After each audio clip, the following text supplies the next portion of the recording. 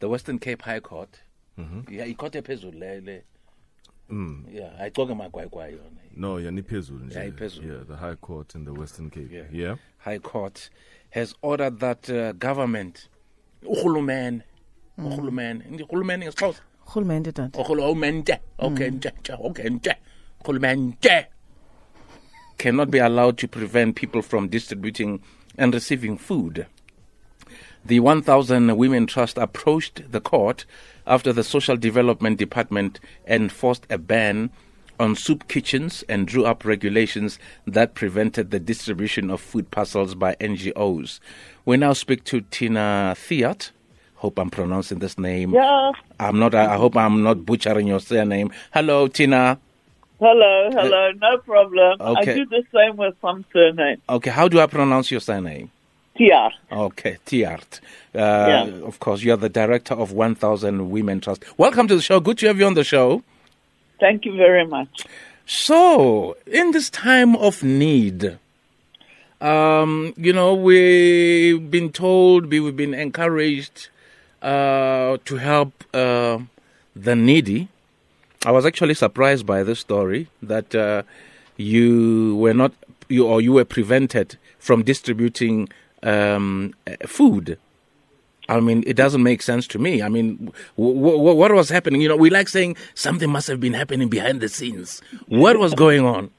Well, first of all, a lot of it was media reports where the Minister of Social Development made all the claimants and directives to the non-profit sector of who to feed, where can you feed, and more so wanted to get all the food donations first to go to national office, and then they will distribute to the needy. So we really got upset about this. They actually closed down some of the kitchens. And we just felt that it's all of us right, first of all, to food.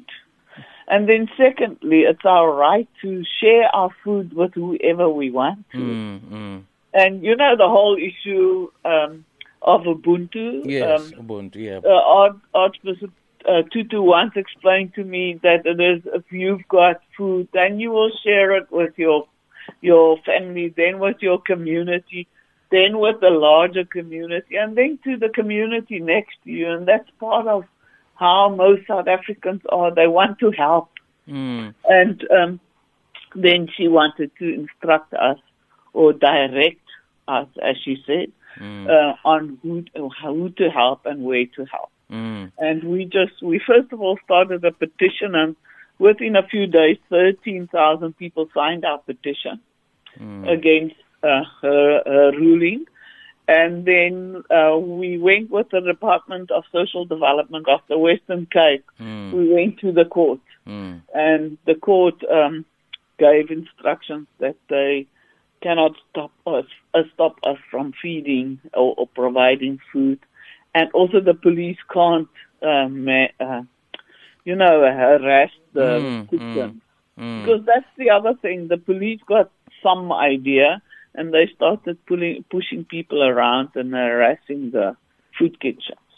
Yeah, I mean, I can imagine you guys already, you're spending money on buying food. You also spend money on distributing the food, meaning that you need transport. Now, when the government intervened, now you needed to go to court. Now we're talking about a lot of money. How are you able to raise your funds?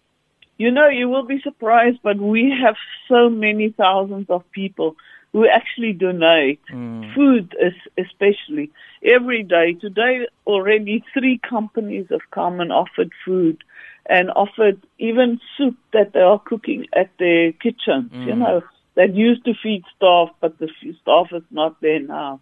So we get lots of donations from individuals and from companies. For me, it's like one of the occasions where we've seen the biggest amount of individuals actually donating. Maybe you're probably stepping on toes of people who have what you call what's the word that we like using in the country? Tenders for feeding people. Now you're actually costing maybe.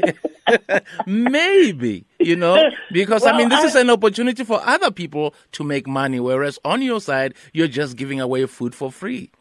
Yeah, yes, but we do not discourage any other person. We actually very friendly and loving people, and we actually want to collaborate, and we do collaborate. We on the West Coast, we collaborate with the fishermen. They're going to catch fish, and every day the boats donate some of the fish to us that we again distribute on the other side. But at the same stage, people are buying the fish as well, so it shows the goodwill. And if you see somebody doing goodwill, then people are prepared to buy from you and to support your business. So, we're actually very friendly and we want to work with everybody, but people mustn't come make us rude. So does the ruling apply to the rest of the country? Yes, the whole country. So you've actually helped the entire country. Yeah. Because and we've actually informed all those that we knew of that were experiencing difficulties, and we gave them a copy of the court order so that they can actually keep on feeding and keep on collecting food to distribute. For you to distribute food, do you need a certificate? Do you need permission? If I see 10 people who are hungry and I can walk into a Pick n Pay, buy food and give them food, do I need permission to do that? No, you don't need it. It's your right. Absolutely, because I've seen, I think somewhere in Sandton, I've seen this young couple every day. They have their car, and there's a group of about 30 people who are standing in a line, and they're giving them food, which I think it is such a great thing. These people should be commended for that. Yes, and like I say, we have many soup kitchens like that. It's just ordinary people cooking, dishing out, And of course, this is not a new thing, because normally during winter, there are people who normally give, homeless people food, whether it's soup or home coffee or tea. Yeah. And that's how we as South Africans are. We like doing it. It's now the blanket drives as well. We're doing blanket drives at the same time because winter's arrived, and we have to help wherever we can. And your winter is vicious there in the Western Cape. Yeah. All right. And still, it's our right to do it. It's one of our basic rights that's in our constitution. That's why the South African Human Rights Commission came out and also supported us. And they actually found the National Department of Social Development guilty of infringing on our human rights. Okay, Tina. Such a pleasure chatting to you, and all the best to you.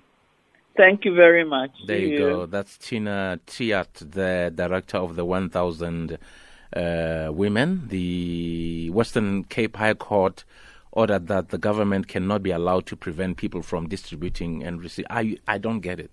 I thought it was a safety concern. I thought they were coming from a safety concern point. Then, if you're concerned about safety, rather meet these people halfway. Meet them and and try and explain to them this is how they need to distribute the food, because now it just seems instead of just blocking people. Yeah, now it just seems like they wanted to be in charge of the distribution of the food parcels. But we want to decide for you how to do what was in your heart to do in the first place. Yeah. And that in itself is quite fishy. If you want to block people who want to distribute food, to say, no, you don't distribute food, we are the only ones who have the right to distribute food. Cool. And now, where are you actually going to be distributing this food? Yeah. Not where. We will tell you where to distribute. That's not cool. And that is not cool.